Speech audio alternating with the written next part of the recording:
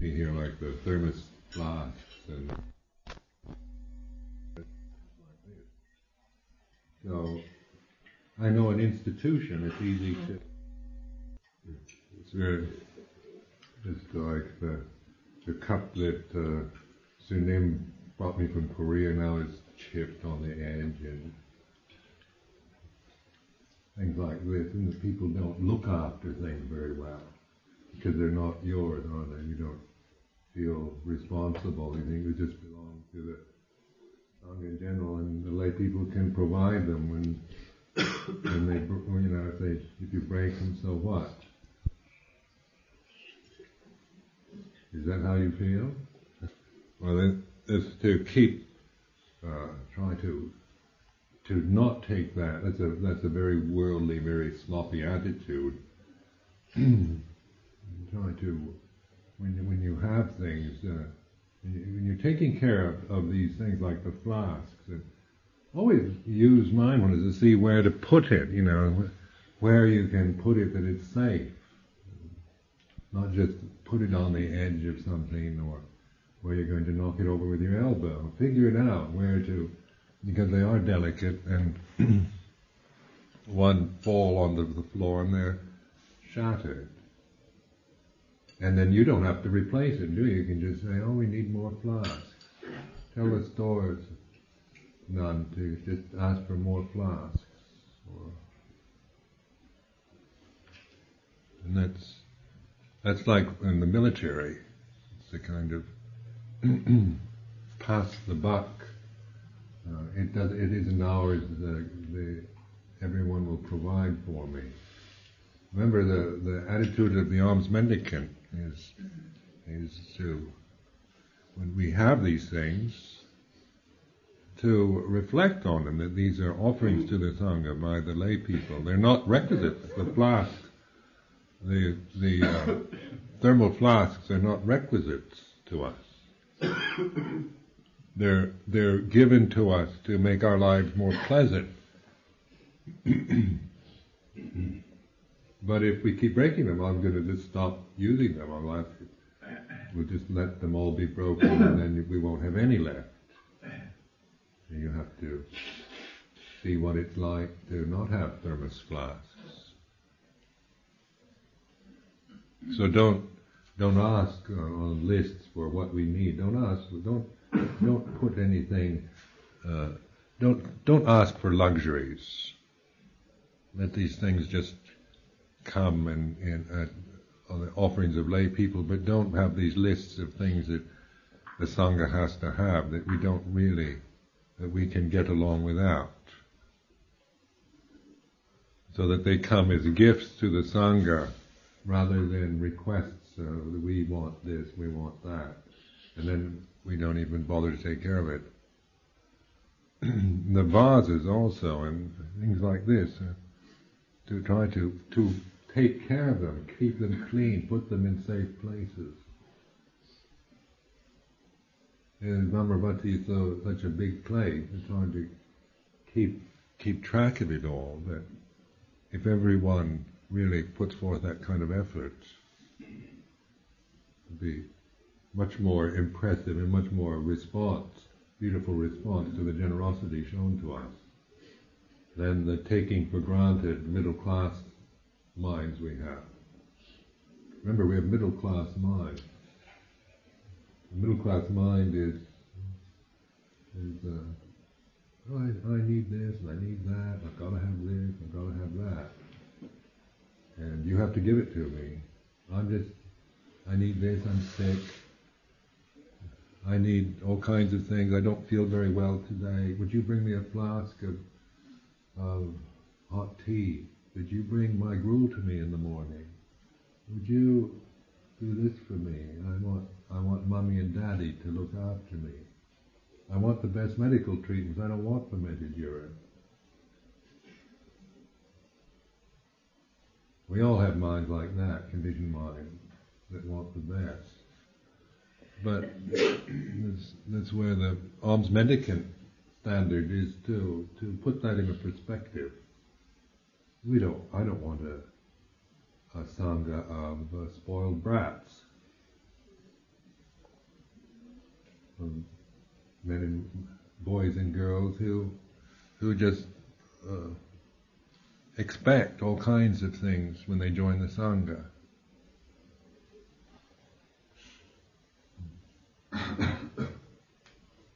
Or the Anagarikas and lay people remember this also. The custodians of the things offered to the Sangha. This is to use the life here, the taking care of the buildings, keeping your rooms clean, the respect for the workshop, the tools, and the kitchen equipment, and all that. It's a part of our life. It's not just, outside the meditation hall, nothing really counts for anything unless you're sitting in the vipassanini state of mind. I've got to get my practice together. Don't ask me to do the dishes. Don't ask me to drive the car. We need Anagarikas to drive cars now. They don't ask me to drive the car because I'm practicing meditation. Or don't ask me to do the dishes because I'm busy meditating. This is the vipassanini middle class twit syndrome.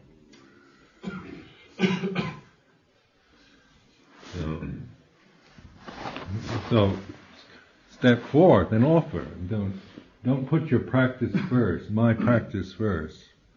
Put the Sangha first, and the respect and the gratitude and unselfishness is the way to enlightenment, not sitting and trying to get your practice together. That's not the way to enlightenment.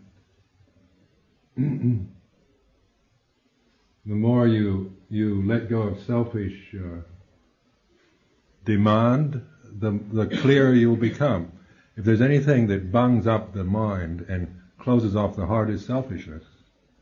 If your heart is shut down, it's because you're still thinking of yourself first.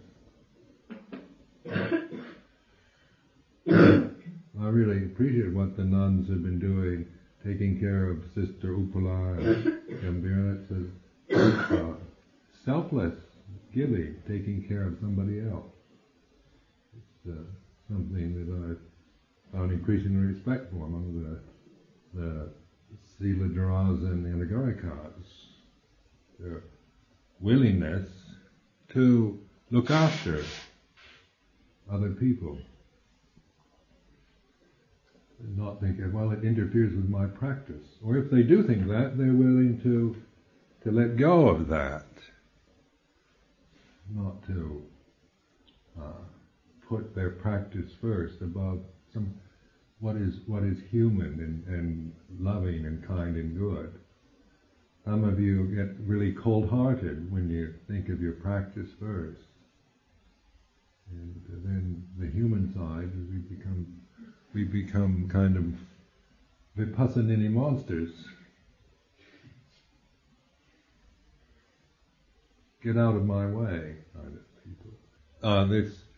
This week, just keep practicing like you have, and next week on the 10th and the following 2 weeks, in the middle of February, I thought we'd dedicate those 2 weeks as a peace vigil, continuous peace vigil for peace in the world, especially in the Gulf, because by next week they'll probably be butchering each other on the land. So they're all kind of eager to get going and slaughter each other. And it's the Gulf War is getting pretty messy, but what other way can it go? When the mind is so blinkered, they have no alternatives allowed anymore. It's just head on, and the fact that human lives are going to be taken and men and women mutilated and maimed for life, and Saddam Hussein has now given his troops the permission to use chemical and biological weapons. So that's always a grim, kind of frightening prospect. The desperation forces, like a rat in a corner, you use everything you've got to get out. He's fighting for his life. I heard on the radio that he's in a terrible mental state, heavily sedated with tranquilizers. Wherever he goes, he has to have, because he's so angry and enraged about lack of success of the war. I mean, because they have been pretty. The Allied powers have been seemingly quite successful in, say, just with their air barrage of airplanes, but even though he's certainly someone easily we can detest and blame, we recognize that this is a human condition, and that there are so millions of people involved in it that are basically good beings on both sides. These are the ones that are whose blood is going to get spilled. So during the 2 weeks, from the 10th of February, that's the next Sunday, asked Venerable Atapemo to organize this, to have groups like we did before, of groups that would be in the meditation hall, of course, for several hours at a time, and then next group comes in. So there's always a group meditating during the 24-hour period in the meditation halls, sending peaceful vibrations, offering the blessings and goodness of your practice for the welfare of all sentient beings, so that what you've gained from this, the goodness, the blessings, the gracious blessings that you've acquired or received from this retreat so far, you are sharing it out. You're trying to have this attitude of, may the blessings of my retreat, of my moral life, of my dedication to the Dhamma, may this be a benefit to all sentient beings, and especially to think of all the people involved in the Gulf War. On all sides, we're not taking sides in the Gulf War. And for Saddam Hussein also, one can, lends himself to the stereotype villain role. Remember, villains are also sentient beings. So remember when we used to send metta to Mrs. Thatcher. Not that she's a villain, but she's certainly someone easy to hate, and so we spread metta as a way of counterbalancing that tendency to just dwell on the negative qualities of any individual being. Sending metta and compassion to Saddam Hussein is not blessing what he's doing. We're not saying, get on with it, Saddam, and win the war. I think that the sharing of blessings with Saddam Hussein is going to give him, going to increase his ability to win a war. Certainly, we're not involved on that level. We're involved on a psychic level, a spiritual plane. That may the blessings of our practice, goodness of our life, be a benefit, that he may realize the right way to live and the right things to do, rather than just following his delusions, and his passions. Also, we've had, during this retreat, we've had given you a lot of space and time to practice according to the way you feel it's most useful for you. And so, now, during the 2 weeks, we want to bring the community together more. During this peace vigils, we work together. We're doing it not for our practice anymore, but for the welfare of all sentient beings. That is the kind of theme, the theme for the retreat. So that we're not doing it for ourselves. Any goodness and blessings we get from it is due to the selflessness of what we're doing, rather than because we are doing it for ourselves. And then the last week, after of February till the 28th, then we can start to kind of,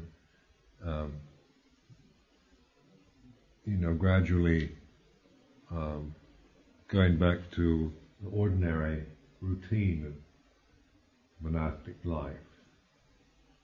So by the 28th, which is the Magha Puja day, everybody will, and of course Chithurst and Harnham and Devon and Swiss Vihara and the Italian Viharas, all the people will be coming here to celebrate the Magha Puja, full moon in February.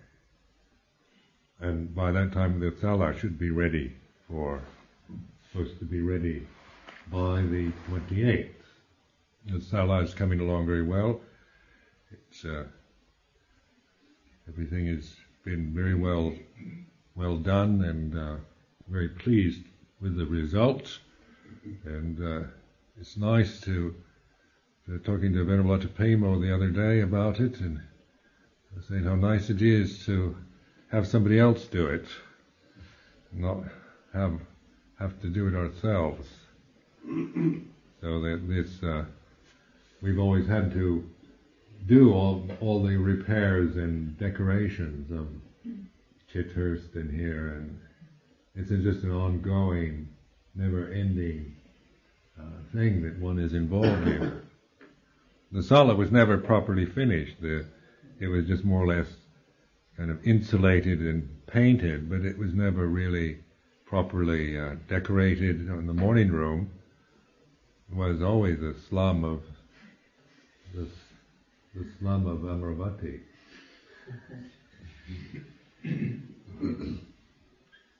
I avoided going in there. We gave it to the nuns. Those big ugly stains on the carpet, and then things like all the kind of worst furniture that seemed to drift in there. Grotty pillows, and I kind of I go with blinkered vision. I hold my hands over my eyes as I pass through that room. Cracked window panes and kind of dirty yellow walls and ceiling. Well, it's going to look very smart. Morning room is going to be a very smart looking room. And then the back entrance we've taken out of the main hall and put it in the morning room, so that we won't have like we used to always have problems with people coming in through the back doors and all the heat going out the back doors in the cold winter time. Because some of you are really thoughtless, like when you come in a building you can leave, like my room, I get it nice and warm sometimes. Then somebody comes and they open the door and they stand there and talk to me with the door open. By that time all the heat's gone. Then they go away and I close the door. I used to get quite annoyed with it. Now I just accept it as my fate.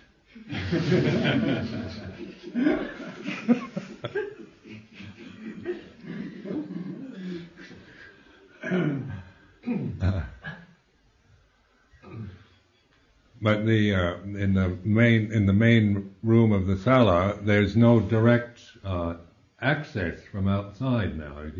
The porch on the front of the building, or the monks enter through the reception room, or the nuns will enter from if they come from the vihara, their vihara through the back entrance into the morning room.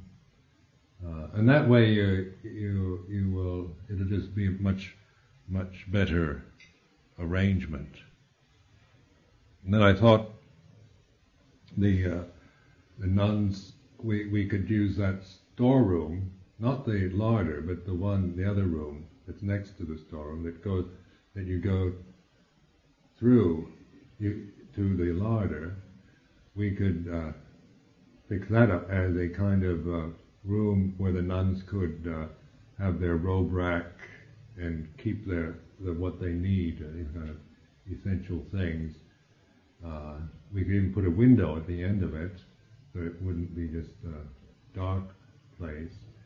And then you could go there and change, or keep your muddy wellies or whatever in there, and you could also lock it. So you have when you come to the cellar, you have some place to go to if you want to change your robes or get away from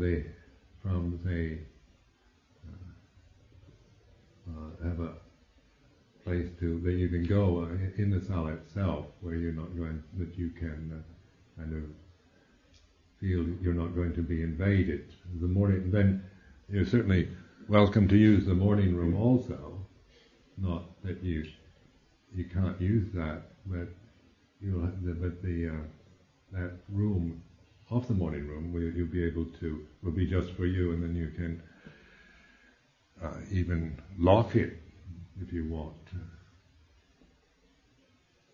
Then the morning room the cupboards from the main hall we're going to rebuild new cupboards in the morning room on the other side of the wall,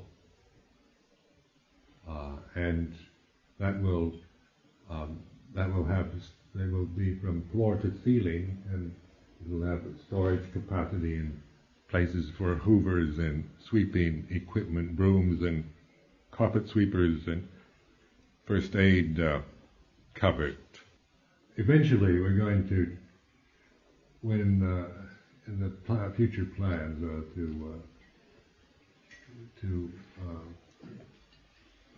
when we build the Uposatha hall, I want to put the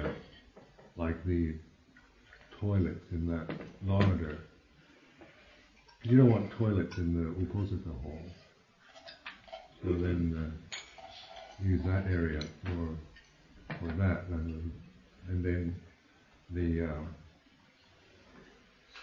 food storage would be where the showers are. We also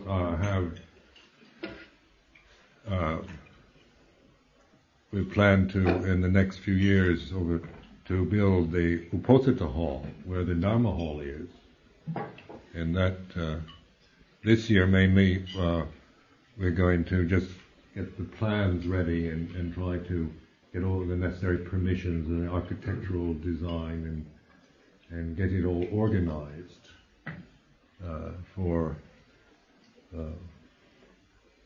and then the following year, hopefully, to start building a proper Buddhist temple.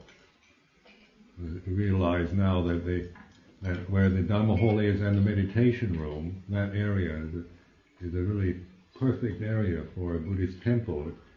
The main shrine would face east, because you want the Buddha Rupa to face in a Buddhist temple. The main image is always facing toward the east. So that situation lends itself to that.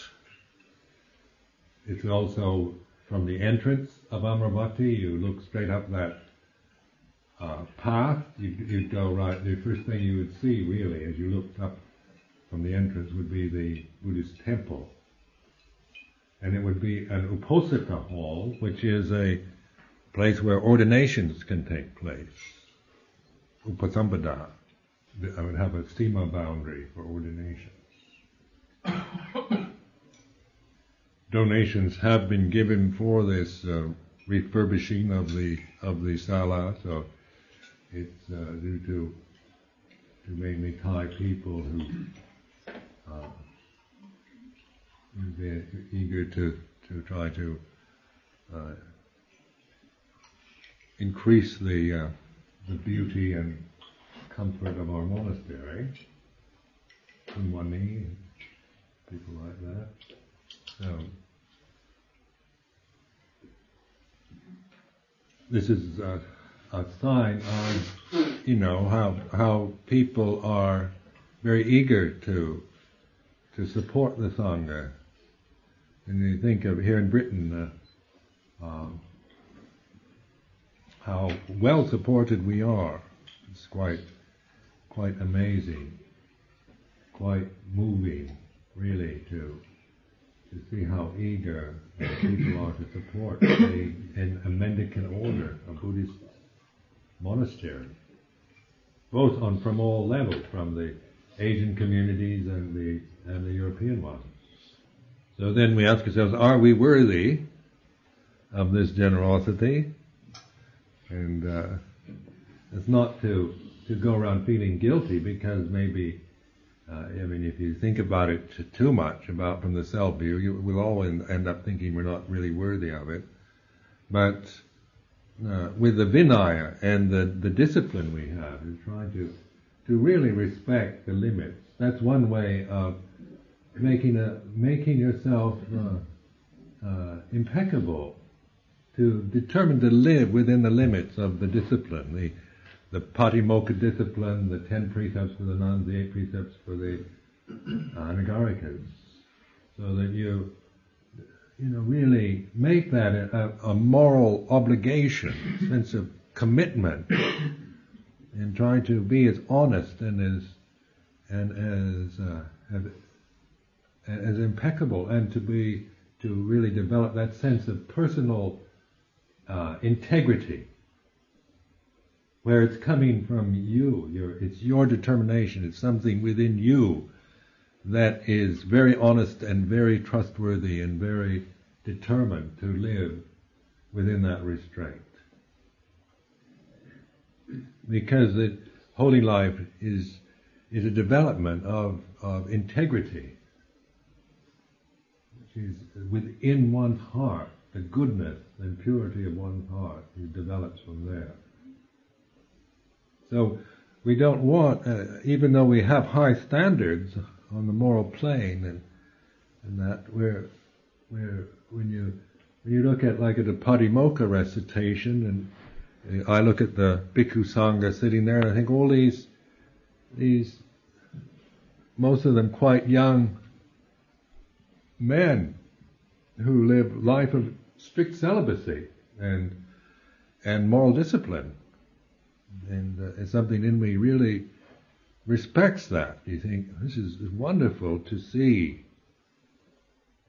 young men who've left all the kind of worldly pleasure, because the world is very tempting, isn't it, with all its possibilities for exciting sensory indulgences, and yet we find yourself in a community of men and women who have given that up to develop the holy life. And that inspires me.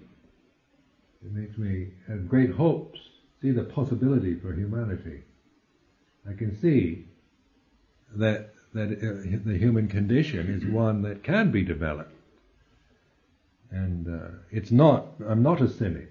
I'm not optimistic either. I'm not just trying to think in a nice way about everything, but I see it in myself, I see it in you.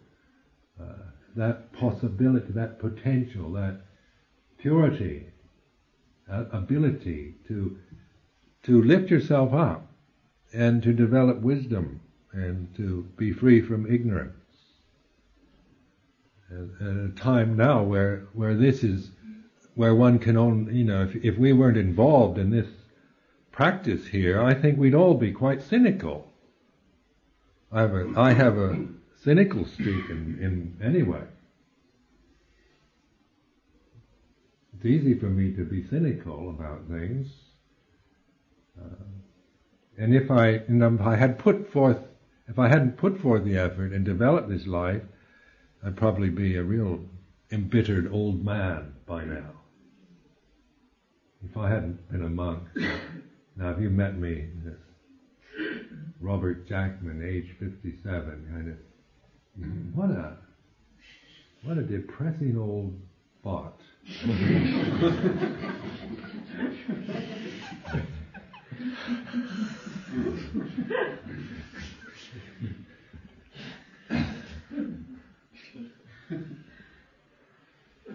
He certainly missed the boat somewhere.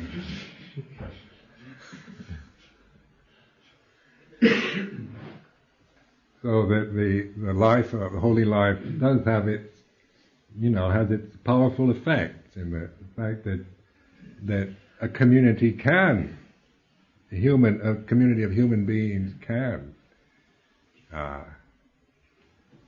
develop. I mean, this is where don't be hard on yourselves, because it takes time and patience to develop, to cultivate this way.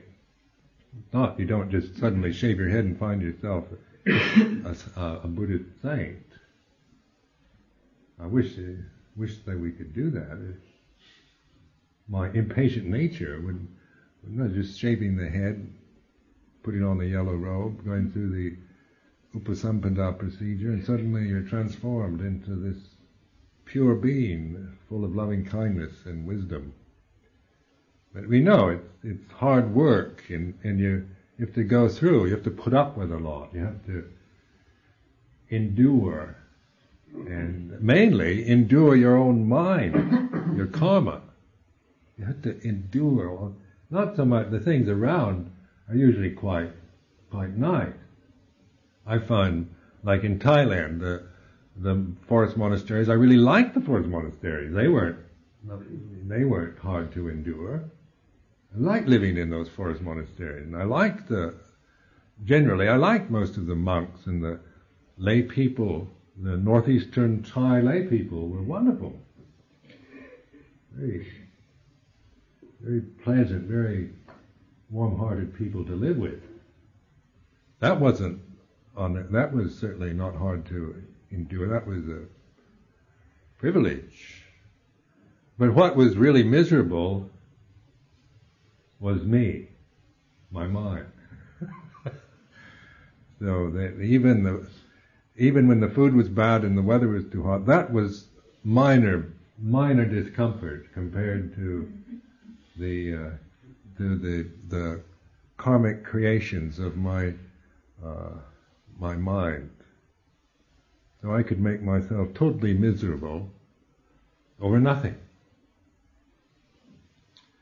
But one endured, one learned how to meditate, and that kind of suffering and despair that one would experience so often was the very stuff that keeps you going toward realization. You keep determining to bear with and to understand suffering and to realize non-suffering. Here in England, I think of my life here. You go to some places in London like Tottenham and kind of dreary, depressing suburbs of London, and these rows of kind of depressing terraced houses, and it would be awful to have to live in these places. And then here in England we live in these very kind of lovely spots. Here in the Chiltern Hills, Chithurst is a little kind of paradise of a place, and then Devon, and in Arnhem, another gorgeous environment to live in. And the suffering that goes on in Harlem is definitely mentally made.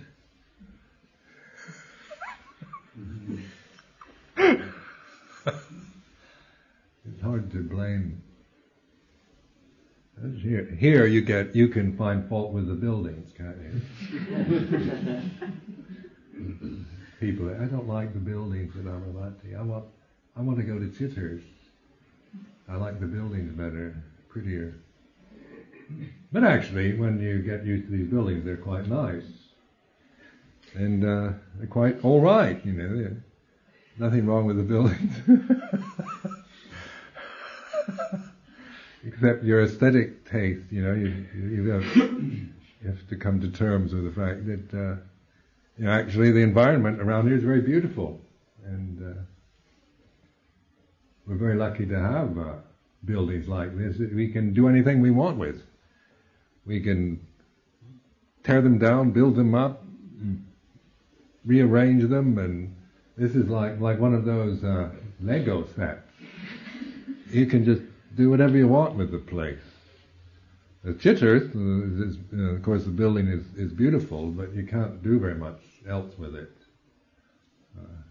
You've got to keep it like that, which is all right too. But the advantages of having these type of buildings is that they'll never be listed as cultural treasures.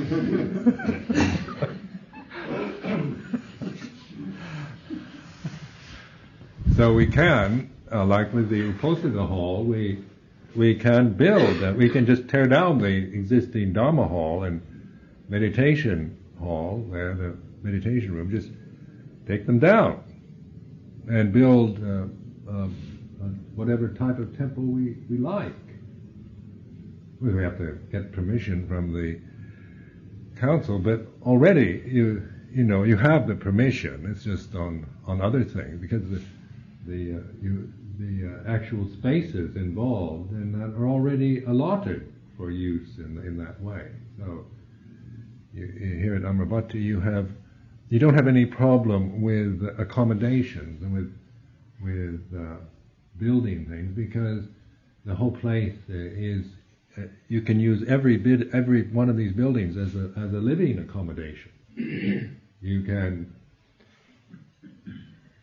use the building in any way you want to, for living, for classrooms, for meditation halls, or whatever. So you have a tremendous kind of range here of usage for this complex of buildings. Then in Devon, you can suffer because it's only a tiny little cottage, and you can get if you don't like living in close proximity with people and in a tiny little cottage, you can make problems about that too. Or you can make problems about living in a community like this where it's so kind of spread out. If you like the tiny little cottage scene, and then coming here, you think, oh, I was so happy in Devon, everything was so kind of cozy. Lay people come, like when you're in Devon, you have this kind of cozy, more intimate friendliness with the lay people, because you're sitting around in little rooms, and it's a much more kind of cozy atmosphere. It's pretty, sweet type of scene. And you don't have to deal with, like if you had, I've often wondered what it'd be like to live with only like another bhikkhu and an anagarika, or a couple of bhikkhus, and wonder what that's like. It's been so long. I'm always vast oceans of people, and probably could be arranged now. With the nuns I think go through stages of where, we love Chithurst, we don't like Amaravati, and then, we don't like Chithurst, we like Amaravati, and it's changed quite a few times I think over the years. I think Amaravati was the Siberia for the nuns at first. Because the Chitters, it's cozy little scene there. A little cottage and that which is a very pleasant environment. But what we're aiming to do with our practice is to not make preferences, to be able to be and respond to the place we're in the right way. Like when you're down at Chitters, be there. Do it the way they do it. Don't think, well, at Amaravati we do it this way, and Ajahn Sumedho says, and you go tell Venerable Ananda today, well, at Amaravati Ajahn Sumedho lets us do this, and that kind of is really childish, isn't it? So I mean, when you're at Chitter, then just learn to operate within the limits and style of that place. When you're here, operate within the limits and style of this place, because you're reflecting on it. You're not trying to make things that each place has to be exactly the same. We've got to recognize that conditions are different. Amaravati is a big place. You've got to live with a lot of people. There's a lot to do. It's a large community, and this is the way it is. This is life at Amaravati is like this. At Chithurst, it's say for the nuns, it's a nice little cottage and a lovely situation, beautiful forest, and so forth, so that you can appreciate that without attaching to it, without thinking, I've got to have this and I don't want the other, because that's a defilement of the mind, isn't it? To always think about what you prefer, rather than doing what is appropriate and what is suitable in where you happen to be. Preferences and their feelings, they're certainly not dumping them on me, and certainly not being foolish about it. So I want to express my gratitude for your willingness to work with your feelings and your opinions and views. And that's the important thing. That's what we're here to do. But in England, we do have all four of the monasteries are quite lovely, in lovely settings.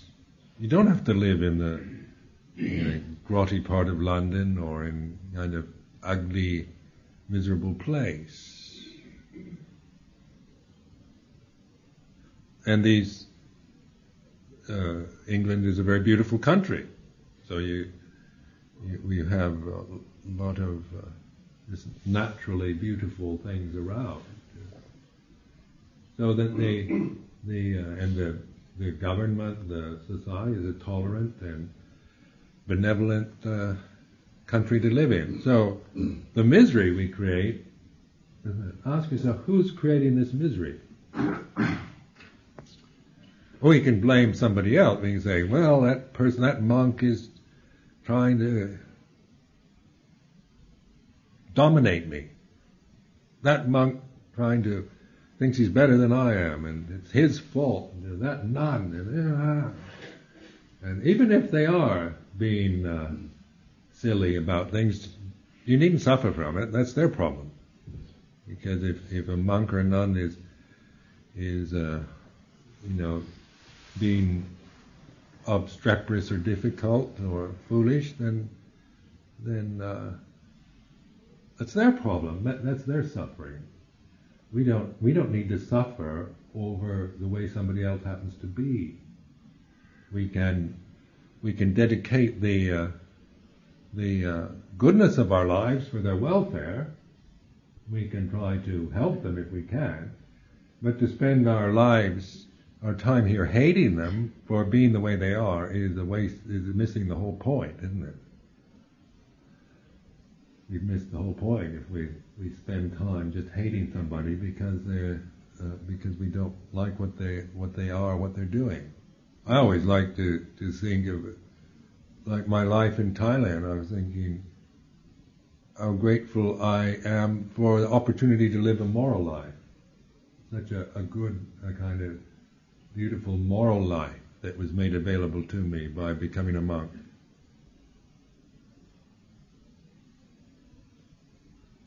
And then I felt gratitude, say, to Luang Por Chah for accepting me as his disciple.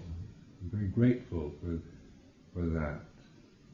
This is how I would try to reflect, rather than on whether I liked this place or that place or this monk or that monk.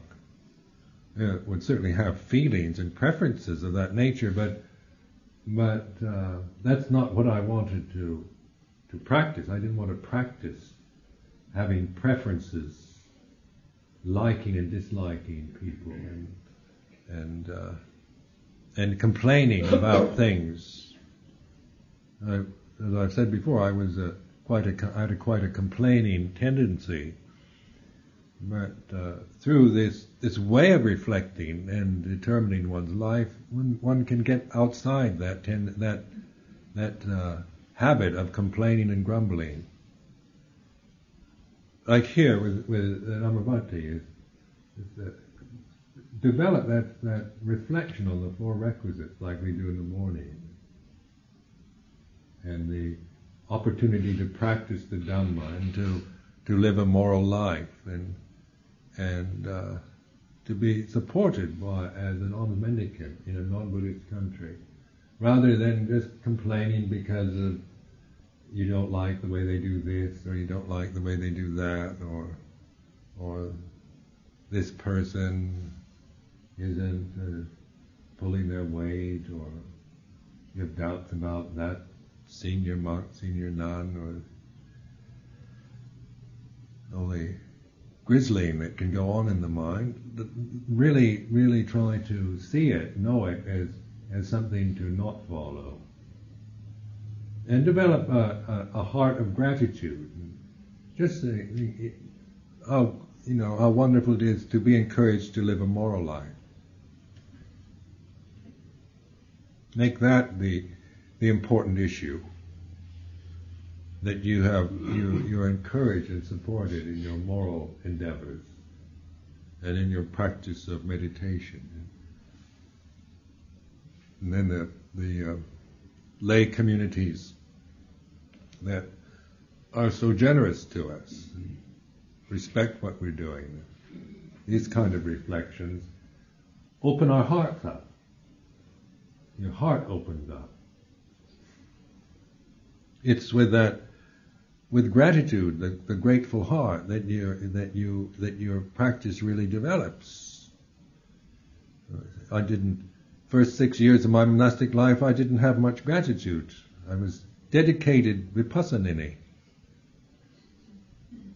My practice, and I was really dedicated to practice, but I just ended up kind of this miserable.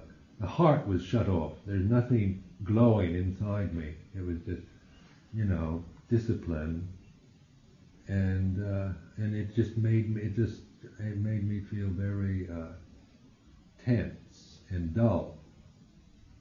And it was when I started reflecting on all that had been offered to me, and on the teacher Ajahn Chah, that I suddenly felt this beautiful sense of katanyu, kataveti, gratitude. Then I found my practice so easy after that, so much more easy to do.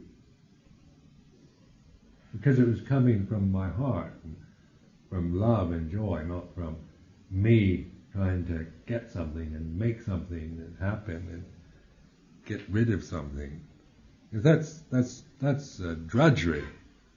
That's just nothing but drudgery, isn't it? Me trying to get something out of this, trying to get rid of my faults, trying to make myself into an enlightened being, keeping all the rules, and then trying to think that by keeping all the rules and practicing, doing a lot of sitting, that I'm going to get somewhere, and you end up, your heart is bound by chains, iron chains of selfishness.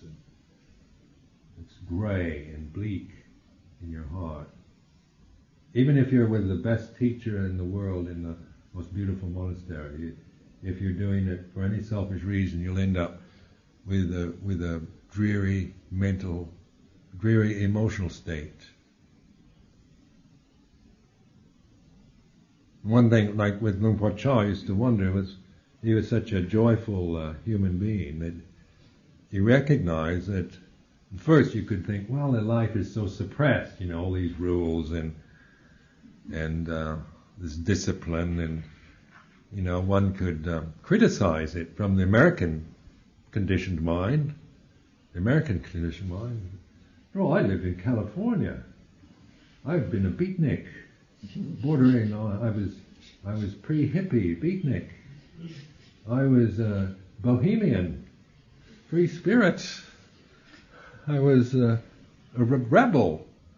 I loved the idea of freedom and to do what I wanted and to thumb my nose at the society, and I liked that kind of rebellious image. I wasn't bound by moral discipline and the kind of boring old conventions of my parents. So when I became a monk in Thailand, I was in the most disciplined situation in the world. Couldn't think of it getting more disciplined than the forest monastery in northeast Thailand.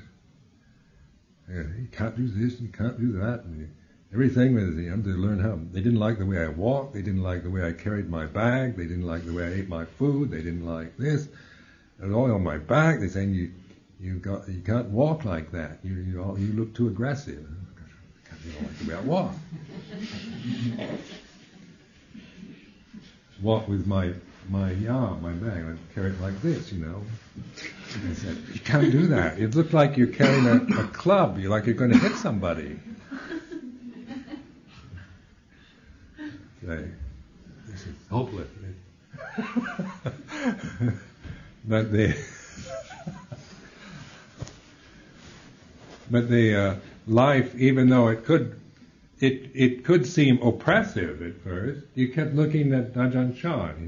That man obviously is not oppressed. He's obviously liberated being. He's a happy human being. The first happy human being I ever remember. I probably met them, but they didn't leave that strong an impression. But Ajahn Chah did. This man is truly happy, loving kind of human being. And he's a Buddhist monk. And he keeps all these rules, and he practices, and yet he looks like that. He's obviously, it obviously works. Well, some of the monks in the monastery look like some of you, down, grey visage and miserable-looking creatures. Some of the bhikkhus, admittedly, look at them. Look, they've been monks, and look at them. They look absolutely dreadful. But then you look at Ajahn Chah and you think, well, he's a result of this practice. So that gives you a great kind of feeling of you see that a human being has lived this life, and the result of having lived this life properly and well is a beautiful result. It's something you feel once you, I think with most of us who know Luang Por Chah, once you kind of, we used to say he casts out this net and traps you. He throws out this net and you can't get away. And he said, used to have this saying, some new Westerner came to the monastery and Ajahn Chah threw out his net and he can't leave now. Because I think that goodness and purity and virtuousness and wisdom are just so attractive to us. It's just so beautiful to see that when you find somebody that embodies these virtues, you just There's no other thing to do. Why leave? I couldn't think of any reason for leaving. Not that I always wanted to stay, but I couldn't think of any good reason to leave. so that, and Luang Por Chah certainly wasn't hanging on to me. He wasn't saying, you've got to stay, and he could be, sure he'd be quite happy without me. But it was just his one. I felt very honored and very grateful to live with somebody like that. And Ajahn Chah was a very human teacher. He wasn't a goody-goody kind of person. He wasn't silly or foolish. He wasn't sentimental. He was a very earthy kind of human being. He had a wonderful sense of humor, very practical, very real kind of human being.